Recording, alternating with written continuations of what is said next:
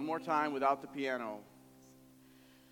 Praise the Father, praise the Son, praise the Spirit, three in one, God of glory and majesty, praise forever to the King of Kings. And so, Father, that is why we stand before you and sing to you, to give you praise and glory, because you're the only one worthy. Lord, may our lives be evidence of your grace. Use the next few moments as we continue to worship you in your word to that very end in our lives, that we would not leave here unchanged by the power of your Spirit. And for the glory and the fame of Jesus Christ, our Lord and Savior, and in his name alone we pray these things. And all God's people said, amen. Please have a seat. Man, you guys can sing. Where has that been? Like, seriously, that was awesome. As you sit down and get situated, open up your Bibles to the book of Nehemiah. It is towards the middle of your Bible. It's to the left of the Psalms and the Proverbs. We have been in it now. This is our 5th week in this book, and I want to ask you a question. What is this book about? What is the book of Nehemiah about? There's not one right answer, by the way. An answer to prayer. Being an answer to prayer. Scott says, awesome. What else?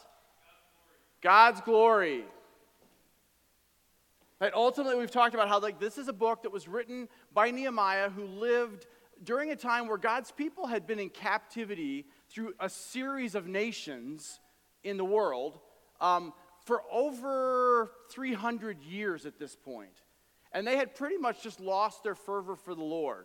And he is now being used, along with Ezra, who is the book before Nehemiah in your Bible, he is being used to revive God's people. And ultimately what Nehemiah is about, it is about kingdom. Right? And I talked a couple weeks ago about how we need to start seeing ourselves more and more as kingdom people. This idea of kingdom is a thread that runs throughout Scripture. And you'll see that unfold, not just in this book, but as we go through other books of the Bible. Kingdom, we are kingdom people meant to bring God glory. Right? I say this a lot. We are kingdom people meant to live by kingdom power for kingdom glory. And why any of that matters is we have an identity crisis in the church today. And so did God's people during Nehemiah's time. Right? That's why the church seems so, and I'll just use the word impotent. It's not because the power of God is diminished. It's not because the Holy Spirit isn't around anymore. It's because we have stopped seeing ourselves as first and foremost kingdom people. His kingdom. And we define ourselves in so many other ways. And then, oh, by the way, we have this enemy, the accuser of the brethren, who whispers these lies to us to try to get us not only to define ourselves in other ways that might not be bad, but then he beats us down and we start to define ourselves in ways that aren't even good. We're weak, we're feeble. Guys, that is all a lie from the pit of hell. What we have seen in these first 4 weeks of Nehemiah is in the first week we talked about how Nehemiah he'd been born in captivity. He was a cupbearer for King Artaxerxes, and he had never even been to Jerusalem. But he hears a report about what was going on there and how cold the people of God had become to the glory of God, and it grieved him. So he was moved by a need, and he started to pray. And then we saw in week 2 that he gets to go. The king says, yeah, go. So he goes there and he starts to rally the people. He's like, hey, this is what God has sent me here to do. And the people all start to get on board. And then in week 3, we saw how we were all in this together. And the whole chapter is just a whole list of, and next to him, and next to him, and next to him. And it was this idea of while they were building the wall, they were a shield wall, right? Of to just brothers and sisters working together. And then last week, Jeff did a great job teaching through my favorite chapter in the book, actually, chapter 4. And it really showed us the need for the shield wall. Because the enemy will attack and is attacking. And he isn't going to relent from that attack until he gets sent into the lake of fire for all eternity. And so we have to be prepared for his attacks. Now today we're going to look at being marked as a leader. Chapters 5 and 6. Yes, I have 2 chapters to get through today, and we're going to try to end early so we can have our family gathering. So please pray for me and wisdom as we do this so that we can get through these 2 chapters in a God-glorifying way. But guys, you might be sitting here going, Mark is leader. Oh, good, I'm out. I can start scrolling through Facebook while he's talking because I'm not a leader. Wrong.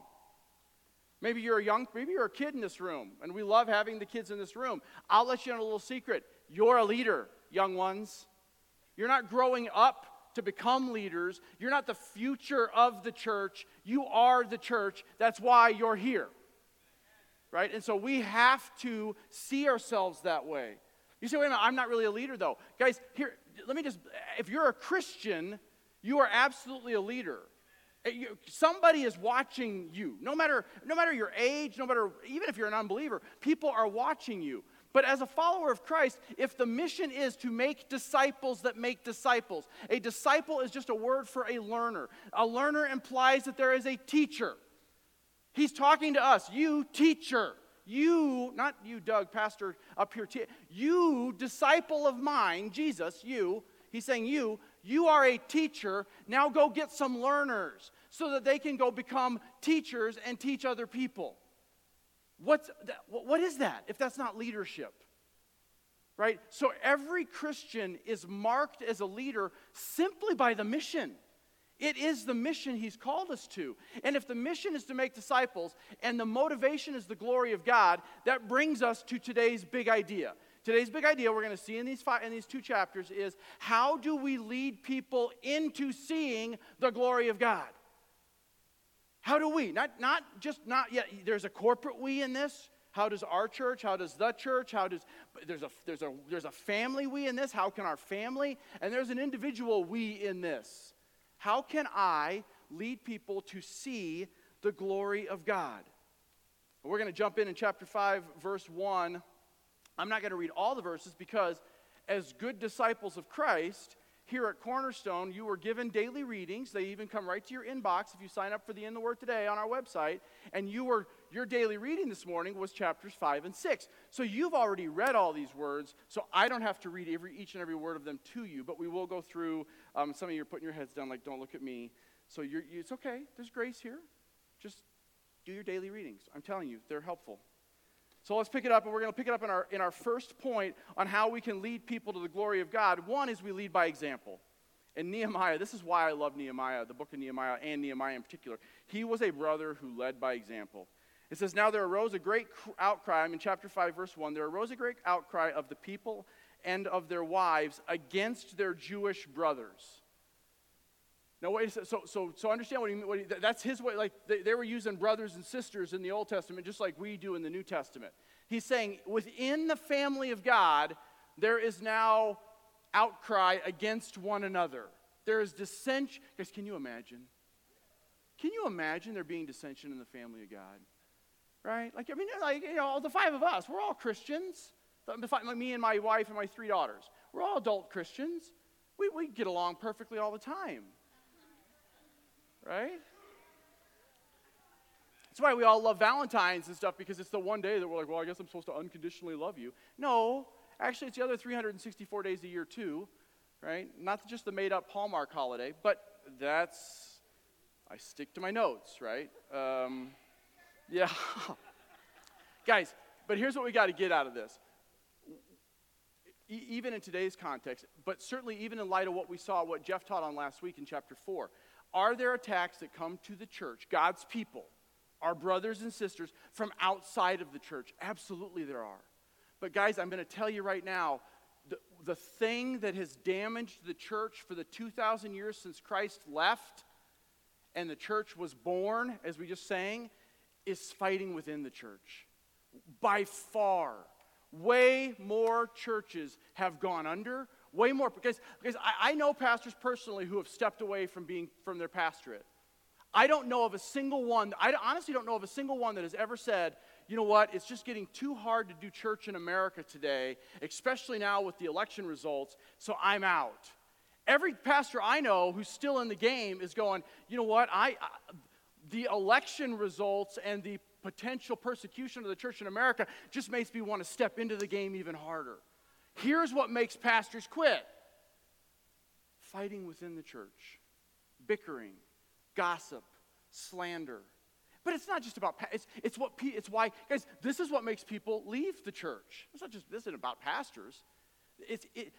In fighting within the church, gossip, slander, not thinking the best of one another, not preferring one another, has done more damage by far to the church around the globe than any outside entity ever could, except that the real outside entity behind all the division and the dissension is Satan. When there is get this, when there is division in the body, Satan is at work. Whether that's in a corporate church like ours, or whether that's, if there is division within the body between Carrie and I, Satan is at work in that moment. That's what he is about. He is about dissension and slander and gossip. It's all over the place. What are we supposed to be about? Glad you asked. Keep your finger in Nehemiah if you want, and turn to Galatians chapter 6. Galatians is towards the end of your Bible in your New Testament. You go past Matthew, Mark, Luke, John, Acts, Romans, the Corinthians, and then you're going to get to a bunch of these Ians, as Taylor Morris used to say, and the first one is Galatians. Galatians, and I'm going to pick it up in verse 6, or chapter 6, verse 1, because this is what the church is supposed to do. Brothers, if anyone is caught in any trespass or transgression, you who are spiritual, restore him in the spirit of gentleness, keeping watch over yourself, lest you be tempted.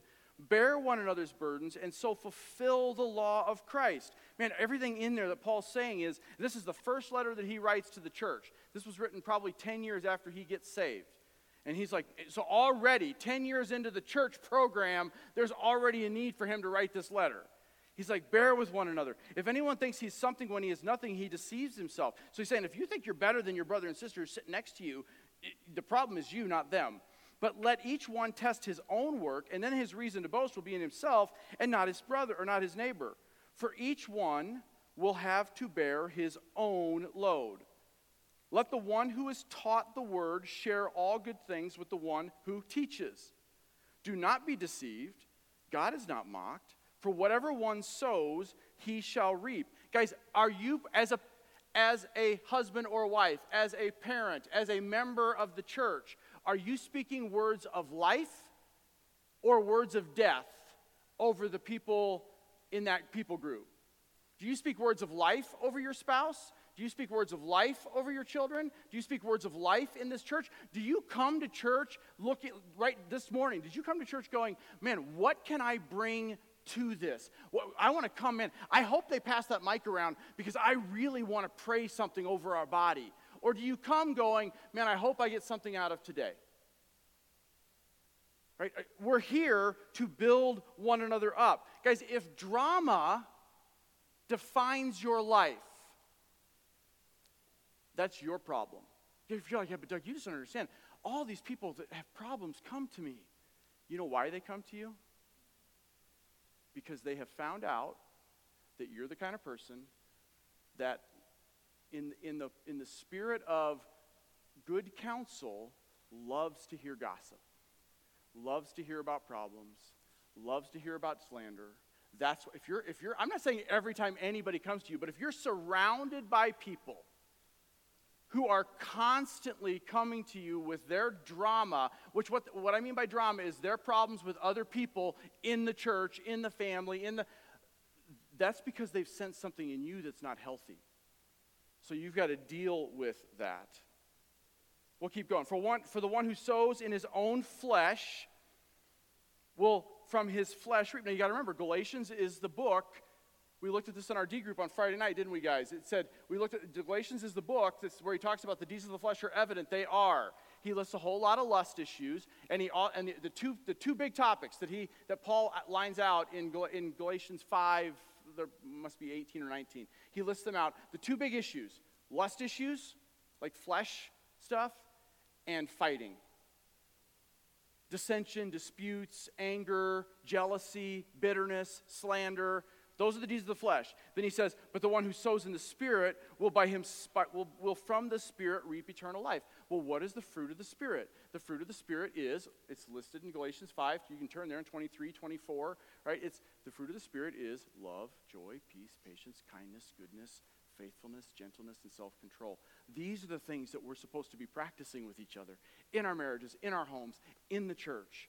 Look at what he says. He keeps going in verse 9. And let us not grow weary in doing good, for in due season we will reap if we do not give up.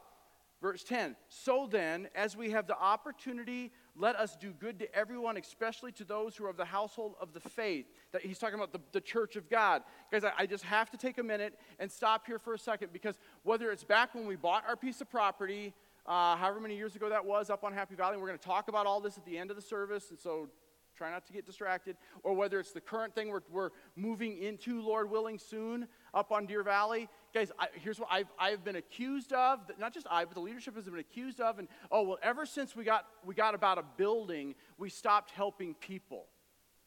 That conversation has never happened in leadership. I just want to tell you right now, whatever it was going to cost us to build a building or to build out this building, it's going to affect how we help each other, benevolence we call it, zero. We have, from day one as a church, always put aside, off the top of every offering, money to help the church because of this idea in Scripture. And that will never change, and it will not diminish. People is what ministry is about, not buildings. And we will not let building get in the way of building up the kingdom of God. That's for free. I want to go back to, though, because, I get that, but go back to, why is Paul on this rant? Well, go back to chapter 5, verses 14 and 15. Still in Galatians. For the whole law is fulfilled in one word. You shall love your neighbor as yourself. Sounds familiar. He's quoting Jesus, right, who was quoting the Old Testament. He says, but then look, here's why he went on the rant. But if you bite and devour one another, watch out that you are not consumed by one another. Guys, internal drama has done far worse damage than our culture ever could. I am far more concerned about how backbiting and gossip and slander, especially in the season of change that we're in right now, could do damage to our church than anything Joe Biden or his team of people could ever throw at us. I am not worried about that. He is under God's control. What I am concerned about is how we can create dissension within the church. As far as I know, there isn't any. There's not some dark thing. He's like, what, is there some conversation going on around here that I don't know about? There's nothing going on that I know of. Praise God. But we have not been immune to it in our 10 years. And many of you know that. Let's go back to Nehemiah. So I'm going to pick it up in Nehemiah. I don't know where I'm going to pick it up. Yeah, I know, but I'm going to... here's what they were doing wrong. Here's in their time. They were living in a culture where they were demanded to pay taxes because they were subservient to a kingdom. They were charging each other interest on loans because people didn't have money to buy food, people didn't have money to pay their taxes. They were loaning, so the richer people were loaning to the poorer Jewish people, but then they were saying, oh, by the way, you're going to owe me some interest on that money. It got worse than that. In verses 5 and 6, they actually started selling their children as slaves in order to just survive. Here's the problem with that. It wasn't, you go, how could a parent sell their child as slaves? Well, if you had 12 of them and selling 2 of them allows 10 of them to stick around, and that's your only option, that might be what you would do. The problem wasn't with the parents that were selling their kids as slaves or servants to these other families. The problem was with the people that were buying them. That was exactly what God told them not to do in Deuteronomy 15. He said, if there are poor people in your midst, all of you come together and help one another. Do not do this. And somehow, just as we all do, we shoot our wounded, we eat our young. It's just how we are, is because we're all about self-preservation. And that's the big idol that Nehemiah is trying to get over, is trying to fight now. So let's pick it up in verse 6. I was very angry when I heard their outcry and these words. Guys, understand that anger, although I know there's a lot in the Bible about anger, be angry but do not sin. Don't let the sun fall down on your anger. Guys, righteous anger about the things in kingdom of God is not a bad thing. If you're never angry about what's going on in the kingdom and how God is being diminished in our culture, then you're probably not hard-hearted enough. But you can't let that anger turn to sin. So here's what I love about what he does next. So he's angry. He's like, you people, seriously. And then he says, so I took counsel with myself. That's a fancy way of saying I prayed. I prayed and meditated. And if you remember, this was Nehemiah's way. If you look at chapter 1, verse 4, the first week, chapter 1, verse 4, as soon as he gets the report from his brothers, as soon as I heard these words, I sat down and I wept and mourned for days. And I continued to fast and pray before the God of heaven. His first response was to pray. Look at chapter 2, verse 4. Then the king says, what's your problem, man? Why are you so down and discouraged? So I prayed to the God of heaven. Then I spoke. His first flinch was to pray. Look at chapter 4, verse 4. Hear, O God, for we are despised. Turn back their taunt on their own heads. This is when they're being attacked from the outside, and his first response is to pray. Look at verse 9 of chapter 4. And we prayed to our God and set a guard as a protection against them day and night. He was a man of prayer. Guys, this is how Nehemiah found success, and we'll get there in just a few minutes. But it was because he prayed over and over. So when he says here, now I'm back in verse 5, so I took counsel with myself, he's saying, I need to stop and pray for wisdom. And we would do well as God's people to do more of that. I would do well as a husband to do more of that. I would do well as a father to do more praying before I'm speaking. Right? Like once those words, my wife's really good about reminding us of this. Once the words come out of this face, you cannot take them back. I'm sorry does not take back those words. There's no eraser for that. Right? The scar can still be there. So make sure your words are seasoned by grace, Paul says, as with salt, controlled by the Holy Spirit. Okay, so we keep going. He's like, I have a charge against you guys. You are exacting interest from each other. He's like, you're doing exactly what God told us not to do. And he said, and I know this, and I grew up in a foreign land as a slave under a pagan king, and I knew better than this mess. You go down to verse 9. So I said, the thing you are doing is not good. Ought you not to walk in the fear of God to prevent the taunts of the nation? Guys, do you see why any of that matters? Nehemiah wasn't concerned about the wall. We talked about that the first few weeks. Nehemiah isn't even really concerned about the taxes that they're doing. Nehemiah is concerned that they're behaving just like the world. He's like, don't you see that what you're doing is allowing the other nations to taunt God? He's like, if you don't behave any different than the world, how can we possibly be the light and the salt of the world? Not only did God tell us in Deuteronomy 15 not to help each other, and we saw it in Galatians 5, but what does Jesus say? When the guy says, when the Pharisees say, hey, so what is the great commandment? He says, love God. Love God. And the second is like it. Love your neighbor as yourself. Matthew 22. He's like, this is all. He said, everything else, all of the rest of this is summed up in those two things. Love God and love people. And he's like, and here you guys are treating each other so horribly. And guys, again, for us in the church, we have the same problem today.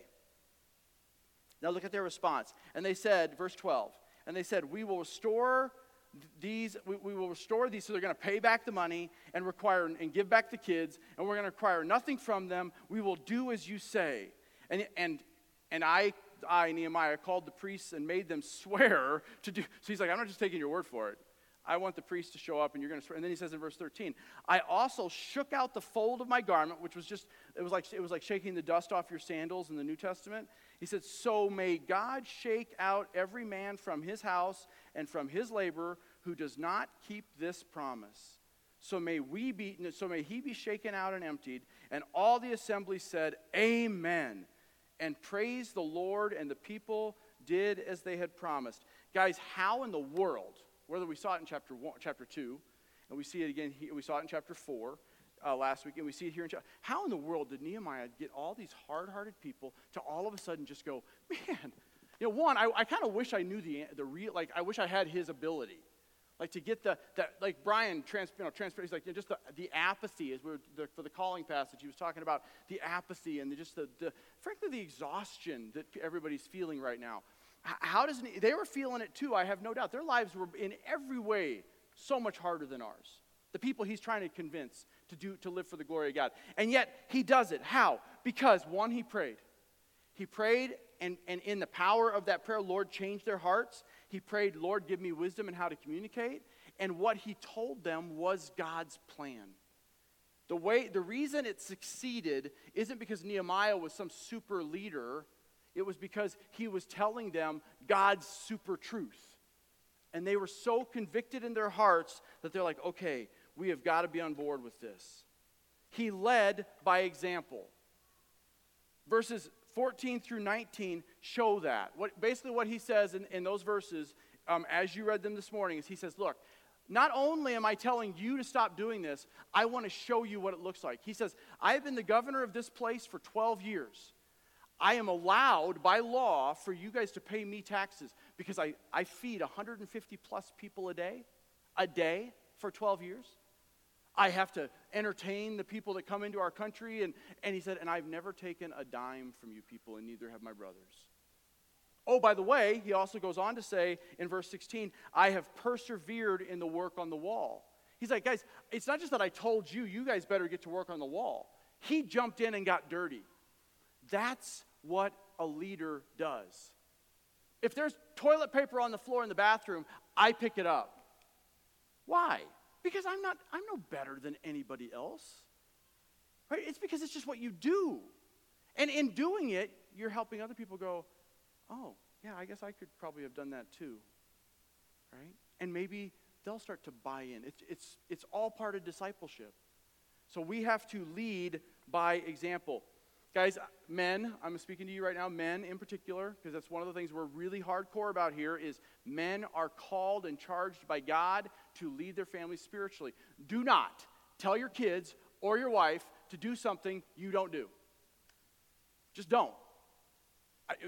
But I know they're supposed to be in the Word every day. I know they're supposed to be praying every day. I know they're supposed to be engaged in, like in small groups or whatever. So I'm going to push them to do those things. If you're not doing it, don't tell them to. It's worse. It would be better for you to say nothing than for you to actually tell your children to do something you don't do. Because that is hypocritical, and it is exactly what Jesus taught in Matthew 7. He's like, get the twig, or get the log out of your own eye before you start talking about the twig in your kids or your wife. You lead by example. My daughters spend time in the morning every day in the Word of God, not because I've told them to, but because they just watched their parents do it every day, and they went, oh, I guess that's what you do here. Right? That's leading. Okay. With that, I don't have it up here with me, so I'm going to have to read it off the screen, but there is a table talk question that I want to give you guys a few minutes to discuss. And it says, I'm sorry to turn my back on you again. It says, we are the people who have who are the people who have had the greatest influence on your life? This is also in your bulletin, by the way. On your walk with Christ. How did they do it? What was it about them that made an impact? So who are the people that have really impacted you just in your life generally? Like one of mine was a principal I had. He wasn't even a believer. So he didn't impact my walk with Christ, but he impacted my walk as a father. He impacted my walk as an educator. I still have massive respect for that man. I'm forever grateful for what he did for me, right? But there are also people in my life, like a Mark Martin at Calvary Community Church, or like a Skip Ast at West Valley Bible, who spoke God's truth into my life, and I'm forever grateful for that. And they modeled it for me, right? So that's the first thing. Who are those people for you? And then here's the other part. Now ask yourself this, and you may not want to talk about this part, but you should. Are you living and leading in a way that will continue that gospel impact? If not, what needs to change? Guys, if all that Mark Martin and Skip Ast poured into me died with me, because all I ever did with it was grow. I just know so much more word now, and my relationship with the Lord is so much better than it ever was. Praise the Lord. Not God's plan. Not God's plan. God gives so that you can give it away.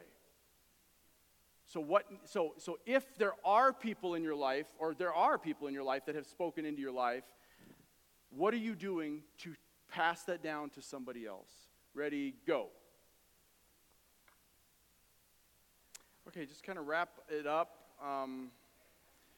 In the interest of time, just because I asked you guys to pray for me that I would speed through this, and we're like way into this time, and we're only through the first chapter, and we have a whole other chapter, so obviously you guys aren't praying hard enough. But the last 2 points go much quicker on purpose. But can I just give you a blanket answer rather than ask for input about what needs to change for this to be true in your life? Let me just tell you what the real answer is. Here's what needs to change. Like, if you're not passing it along because, to other people, whatever God's given to you, here's the real answer. What needs to change? Your perspective. We, as Jesse Science said several years ago, we have a perspective problem. And the reason that because some of you might say, well, what needs to change? I need to find the time. I need to make the time. I need to the truth. I need to learn more. All of those things are rooted in a perspective that is not real. We all have 168 hours in the day. It just is how you choose to spend them, right? You're just divvying up all your hours without thinking about kingdom things. So what needs to change? Your perspective on what are you living for? Who are you living for? What kingdom are you building? You might say, well, my problem really was I don't think I know enough. That's a perspective problem. If you're sitting here today and you are a saved, sealed believer in Jesus Christ, you know enough. You do. You don't tell me these people in third world countries that have almost no access to the Bible and the gospel is going forward just life to life to life. How much can they possibly know? Right? It's the Holy Spirit. He will give you the words in that very hour. Like, if you're waiting to get there before you get there, you'll never get there. Right? So all of the things that we come up with are a perspective problem. And the most uncomfortable part about the perspective problem, outside of I don't have enough time, I don't know enough, is, and this is the part we wouldn't even say out loud to ourselves, so we wouldn't even say it in our heads, it's really about me. And life is comfortable. I don't have time to go over there. I don't want to. You know, what we talk about a lot in leadership here is our role as shepherds is to show people how to lead by example. Give them space to practice it, whether it be on Sundays in small groups and just doing life together. Give them the environments in which to make that happen. So here's how you do it. Here's how you make it happen. What we cannot do is give people the want to. Only the Holy Spirit can make people want to give their lives away. But what did God, this is what Karen and I prayed on the way over here. What did Jesus say? If you want to follow me, if you want to be mine, if you want to be a disciple of mine, I'm a disciple of Christ. I don't have any disciples. I don't do any discipleship because I'm just a disciple of Christ. Here's the problem with that.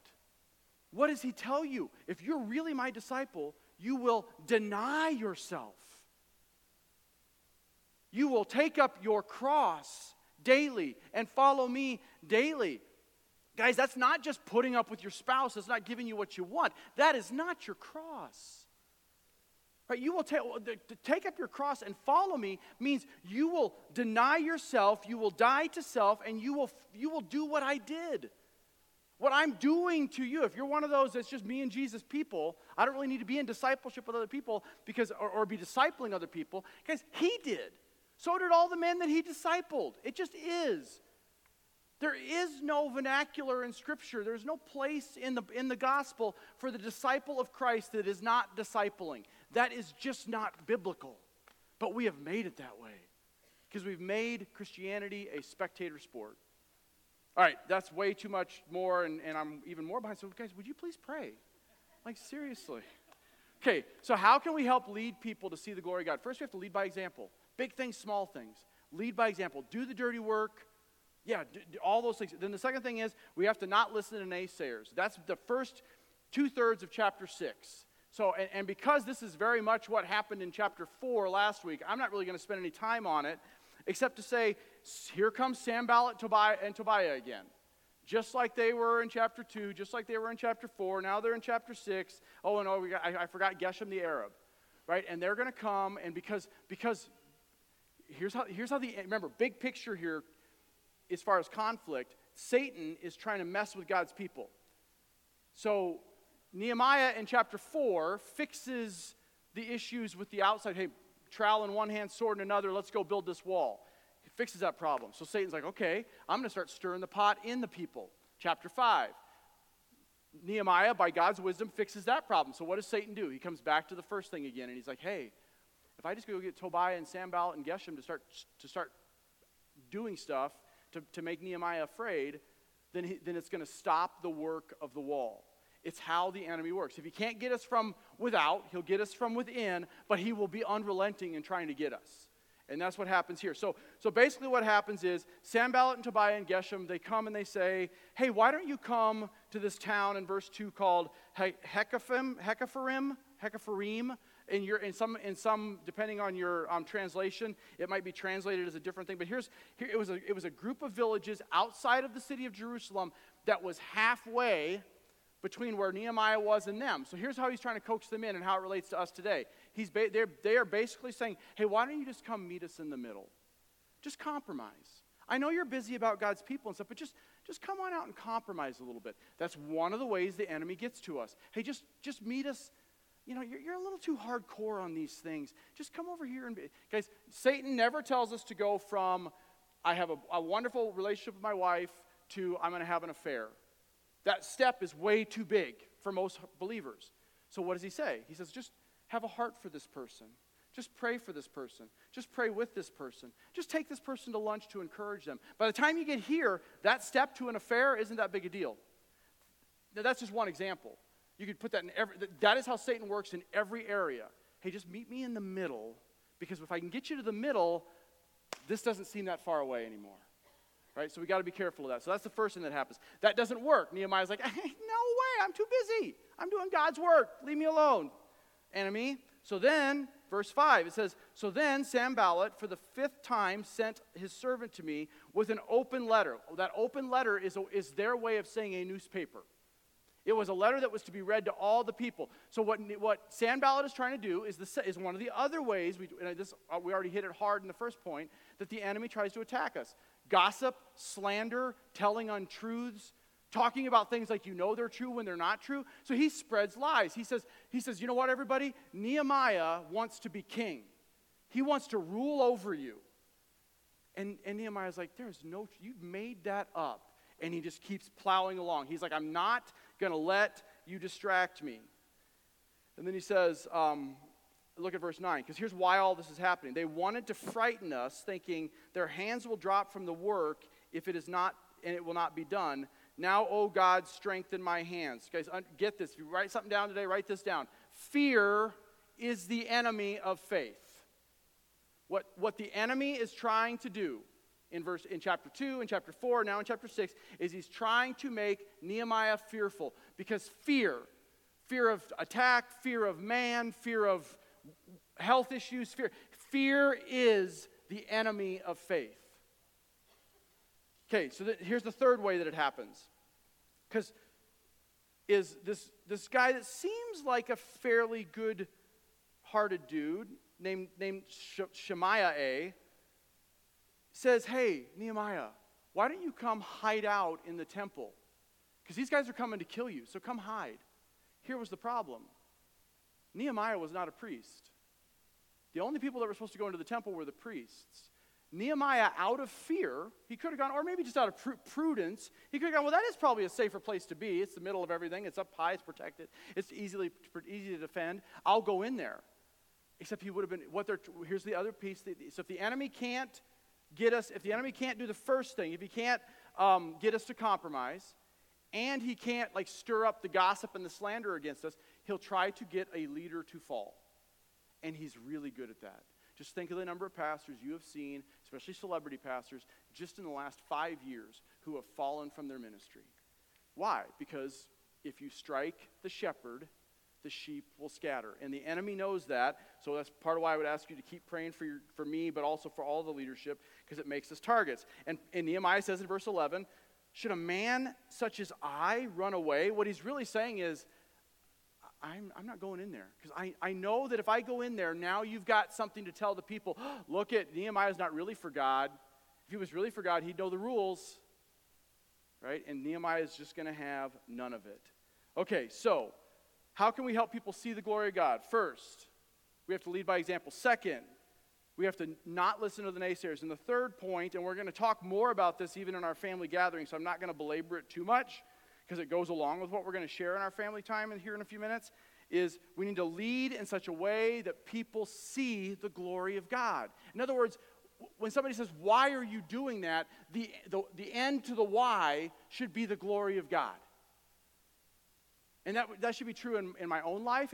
If the reason I'm in the Word every day is so that I know more about God, and that's my end, that's as far as it'll go. And I've distinctly remember sitting at my table when Kylie, who's now 22, was just a baby, going, Lord, I've been in your Word, and I just want you to reveal more to me. I feel like, and I remember hearing him like just impress upon me, Doug, what are you doing with what I've already given you? Why would I give you more when you're doing nothing? When all you're doing with what I've given you is growing and growing and growing, but there's no outflow. That's when I started discipling people at Sunrise Mountain High School. That's when I started getting engaged in the gospel and discipling people, because I'm like, okay, and man, from that point on, my growth like exponentially. That was 21 years ago. Let's pick it up and see how the glory of God is revealed in Nehemiah's case. So after all of this stuff that's happened in these first six chapters, he says, we get back to the wall. So the wall was finished on the 25th day of the month of Elul in 52 days. Now you go, we weren't there. I don't really know how, because that was huge. That was a big ask, right? We need to ask God for big things. I have in the front of my Bible just some things that right before I come up to teach, I'll reread to myself just to remind myself. And one of them, like just their quotes from Spurgeon and Paul Tripp and Piper and some others, but one of the things is, I don't know where I heard it, but I have it written down, is preach God big, not small. Powerful, not puny. Right? We need to pray God big, not small. Powerful, not puny. That sounds like the prosperity gospel, only if you're looking for self-prosperity. The problem isn't in praying big things. The problem is praying selfish things. That's the prosperity gospel. Pray God big. Preach God big. Teach God big. Look at the result. Guys, two quotes that I've heard. That one was a Blackaby quote when we did the Experiencing God study. If we can explain it. Now think about this. Even in light of, we're out of here in a month and a half. Right? If we can explain how God is going to do what God is going to do, if we can explain it all rationally, God didn't do it. That means we better ask big and pray a lot, because we got some big asks. And the other thing is, Mark Custis down in Costa Rica, our missionary supporter, or that we support in Costa Rica, he would ask this of us all the time. What did you see God do today that only he could do? Guys, ask yourself that question every day. Lord, show me something today that only you could do. And at the end of your day, ask yourself, what did you do today that only you could do? If you get through every day after day, and I don't do that every day like I should, but if I get through every day going, I never really saw God work, again, the problem is not that God is not working, the problem is with me. So ask that question. Look at verse 16, and we're going to wrap it up. I'm going to have the music team come up, and they're going to pass out the communion trays. He says this, because this is the point of the whole letter. Remember we talked about why ask, why is Nehemiah in the Bible? I started with that. Then one of the other questions we want to ask is, as we're training you to teach God's word to other people, one of the questions when somebody comes to you with a verse, hey, this is my life verse, Jeremiah 29:11. I loved how Brian brought that up, and he took it to the whole conclusion, which was a great thing. But most people don't even know what verses Jeremiah 12, 13, and 14 say. All they know is Jeremiah 29:11. For I know the plans I have. Who here knows Jeremiah 29:11? I'm not going to ask you to say it. Who here knows it? For I know the plans I have for you, declares the Lord, plans to prosper, not to harm you, plans to give you a hope and a future. That's my life first, Lord. I'm not going to get into the debate about whether that, some people will say that was only a promise for Israel. I don't believe that. I'm not in that camp because Peter wasn't in that camp. The apostle Peter wasn't in that camp. Here's the problem. If I know the plans, okay, you prosper me and grow me, Lord. That's not what that promise is about. He's talking about God's people, which is now the church. He's saying, my plans for you is to prosper you. Why? So that I will release you from bondage, you will reveal my grace, and people will see my glory. Guys, we have to live in a way that people see the glory of God. That's why he blesses us. It's the only reason. I know that makes God sound selfish. He's God. He deserves it all. He doesn't want it all. He deserves it all. Look at what it says in verse 16. And when our enemies heard of it, all the nations around us were afraid and fell greatly in their own esteem. Do you see what happened? The reason God let them finish the wall in 52 days was so that the people that were not of the people of God would look and go, wow, like, I don't know what happened there, but something miraculous happened there, and I want to go find out what it is. It's what happened in the passage that Scott started us off in the prayer time with in Acts 2. Peter's like, Peter convicts them with the sermon. They're like, what do we need to do? He's like, you need to repent and believe. And 3,000 are added to their number that day. Why? Because God would get the glory. It wasn't because Peter said the right thing. Same thing with, it wasn't about Nehemiah. It wasn't about a wall. It was about the fact that people around them were afraid, and here's why. We're finishing it up with this, and you guys can start playing whenever you want, and I'll be quiet. For they perceived that this work had been accomplished with the help of our Lord. Guys, are we living our lives in a way that guys, somebody else prayed this and not knowing that this is what I was going to talk. It's just so cool how the Holy Spirit works these things out even in our prayer time. And if you're missing our prayer time, you're missing out. Paul says a couple times in 1 Corinthians, somebody said one of them, 1 Corinthians 3 and again in chapter 6, don't you know that you are the temple of the living God? That God lives in you? Guys, that means that our lives ought to be like the city of Jerusalem was, like the temple was. Just instruments that he can play to show his glory. Is your life being lived for the glory of the one who gave it to you? Is your new life in Christ being lived for the glory of the one who gave it to you? Because as we go into this time of response, and they're going to play a little song, and then we'll have, I just want to ask you, continue to ask yourself that question. Is your life being lived for the glory of the one who gave it to you? And if not, what needs to change? Because that's what we're here for. Father, I just thank you, Lord, for that truth. I thank you for the truth that we can, by your grace in our lives, be glory revealers. We're not manufacturers. We just reveal it. Our job in it, Lord, is the want to, perspective. So Lord, I want to pray that in this time of response, as we just take time to soak in the Spirit, that you would bring to mind the words that were spoken in the message or prayed today during the prayer time, and that it would be to the end that it would help us to see the why. The why of our very lives is the glory of Jesus Christ. And it's in his name we pray. Amen.